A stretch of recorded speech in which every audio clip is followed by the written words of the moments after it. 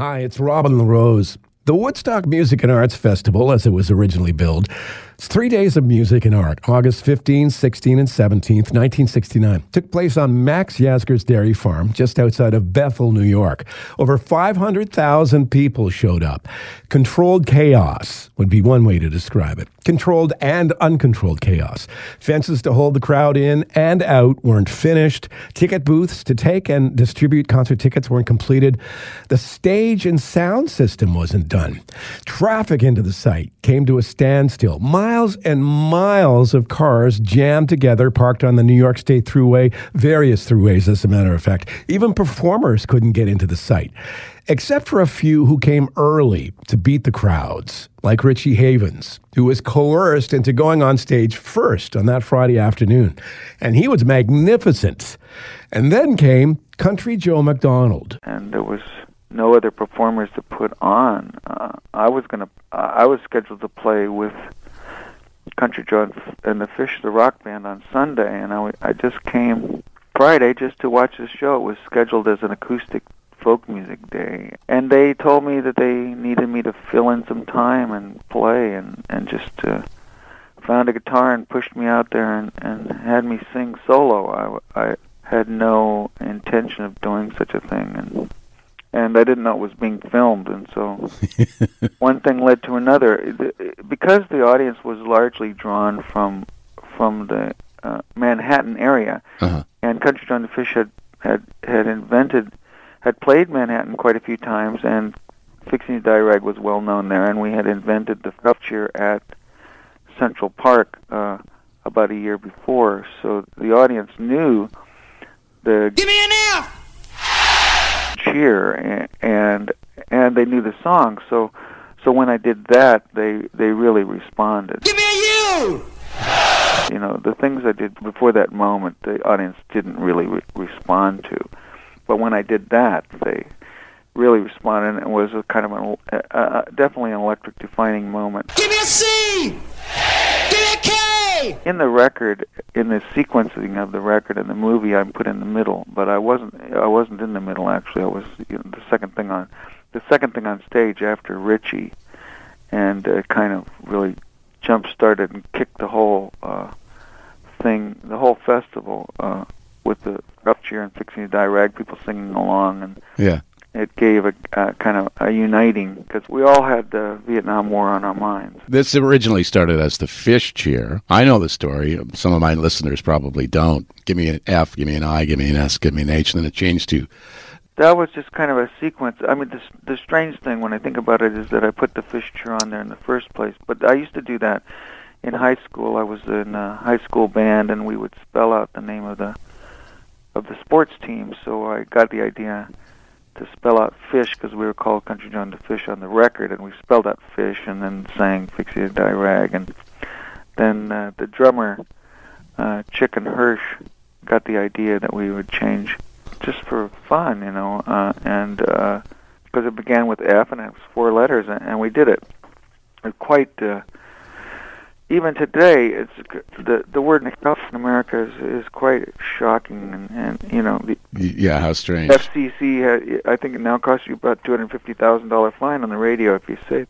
Yeah. If you say it, it really is taboo, and at that particular time in 1969, it was mind blowing. What's that spell? What's that spell? The Jefferson Airplane from San Francisco took the stage at Woodstock at 8 a.m. Sunday morning on day 3 of the festival, right after the Who's performance. Grace Slick, the Airplane's lead singer, grabbed the mic. All right, friends, you have seen the heavy groups. Now you will see morning maniac music. Believe me, yeah. I spoke with Grace about that Woodstock experience. Well, Woodstock, there are a lot of people who don't mind when they're in their 20s rolling around in the mud and everything and not being able to get to a bathroom. I do. I'm a huge Jap, and I would not have gone for that as an audience at all. I mean, I really appreciate the fact that the kids did that. My idea of a good festival is Monterey Pop, where the weather's good, you can get to a bathroom that's not disgusting within at least 4 minutes. All of the stuff that was sold there was handmade. We got to see people we had never seen because we were all kind of new at it. Mm-hmm. So we'd heard each other's records, saw Ravi Shankar for the first time, The Who for the first time, Jimi Hendrix for the first time. I mean, it was just, this amazing grouping of people, and it was very well organized. Now, behind the scenes, I've heard subsequently that there were a lot of hassles as far as production goes. As far as out front, and as far as we were concerned, it was fabulous. The road to Woodstock for Janis Joplin, who was at the time a huge rising star in rock, cutting her chops with Big Brother and the Holding Company out of San Francisco. The album Cheap Thrills had just come out. Piece of My Heart was getting played on just about every underground FM rock station from coast to coast. And then she made a surprise move. She quit the band. Big Brother guitarist, the late Sam Andrews, who passed away at 73 in 2015, spoke to me about his experiences with Big Brother and Janis Joplin and why she quit the group right before Woodstock. Well, that's a good question, Robin. It's a really good question. She was just becoming restless. There were a couple of people in Big Brother, in the original band, who, they kind of did not have a work ethic. They were just real happy to be there where they were, on the brink of stardom. Mm-hmm. And, they were just happy to be, they were amazed to be there, and it was not real important to them that they do any more work. They thought, no, we've arrived and everything's okay now. And it was a hard time. Janis wanted everyone to work a little more, maybe to create, a next identity or to continue on with this.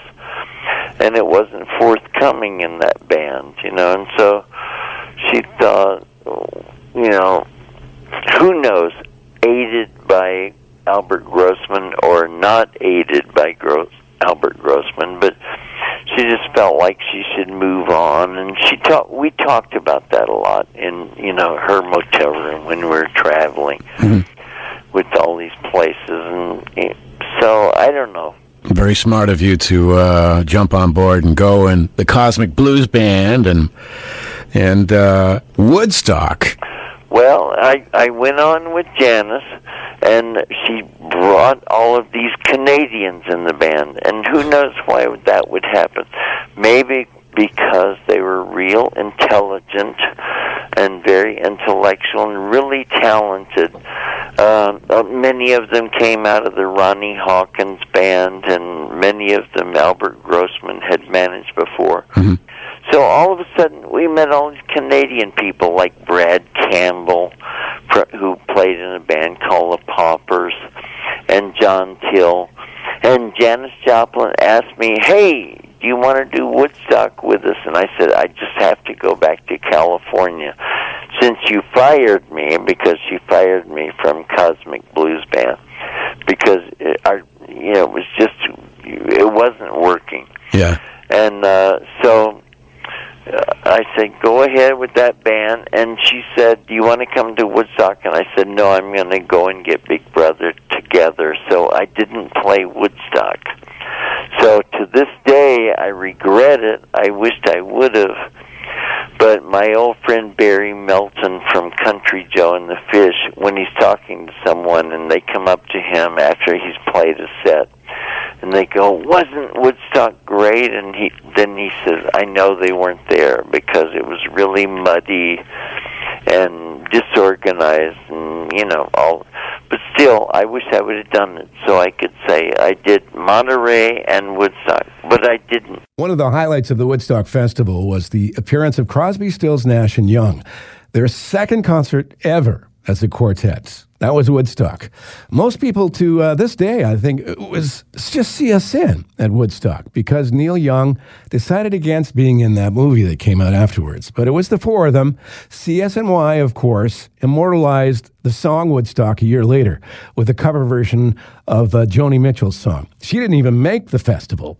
Here's Graham Nash. Joni and I were together as boyfriend and girlfriend at the time, and we were staying at in a hotel in New York, and the four of us, Crosby, Stills, Nash and Young, went off to play Woodstock, and Joni was supposed to play Woodstock too, but David Geffen and Elliot Roberts, who managed Joni at the time, decided that the importance of Joni doing the Dick Cavett show, which was her first major television show in America, was not lost on them, and they figured that if she blew it and couldn't get out of Woodstock, she would blow a very important television show. So they made the decision, rightly or wrongly, to keep Joni in New York. Very early Sunday morning, day 3 of Woodstock, around 3:30 in the morning, on came Sly and the Family Stone.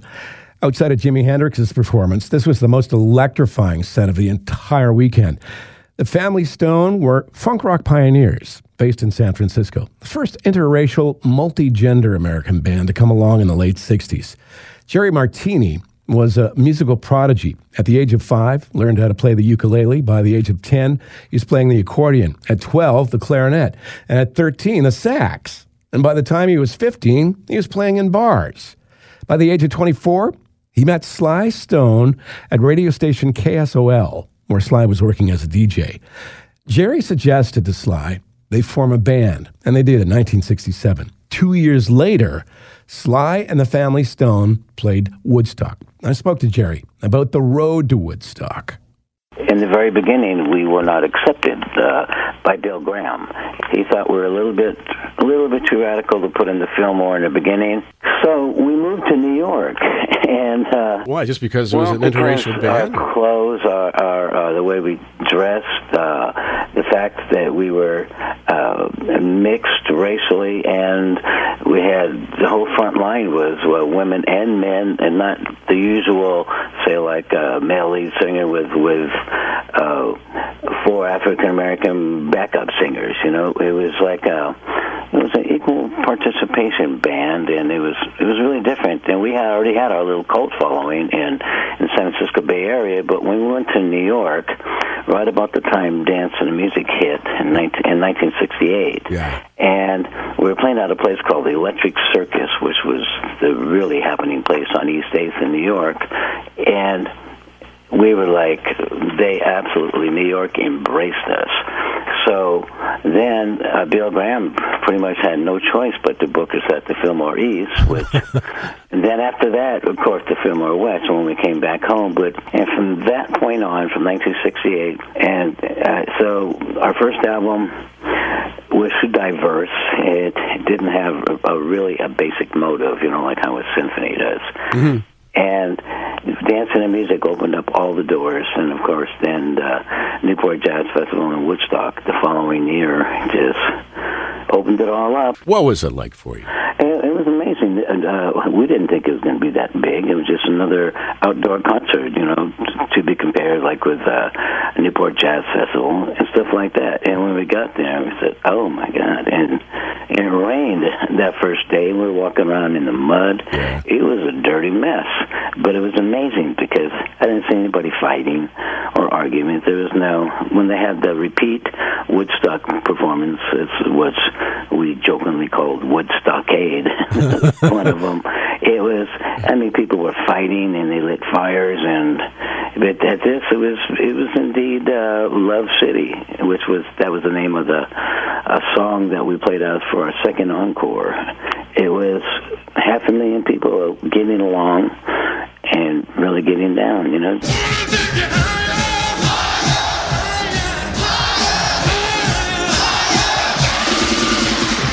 Celebrating the 50th anniversary of this incredible, fantastical, and legendary music festival held on Max Yasgur's dairy farm. 5 decades ago, 500,000 people listening to music and having fun. And nothing but music and having fun. I'm Robin LaRose.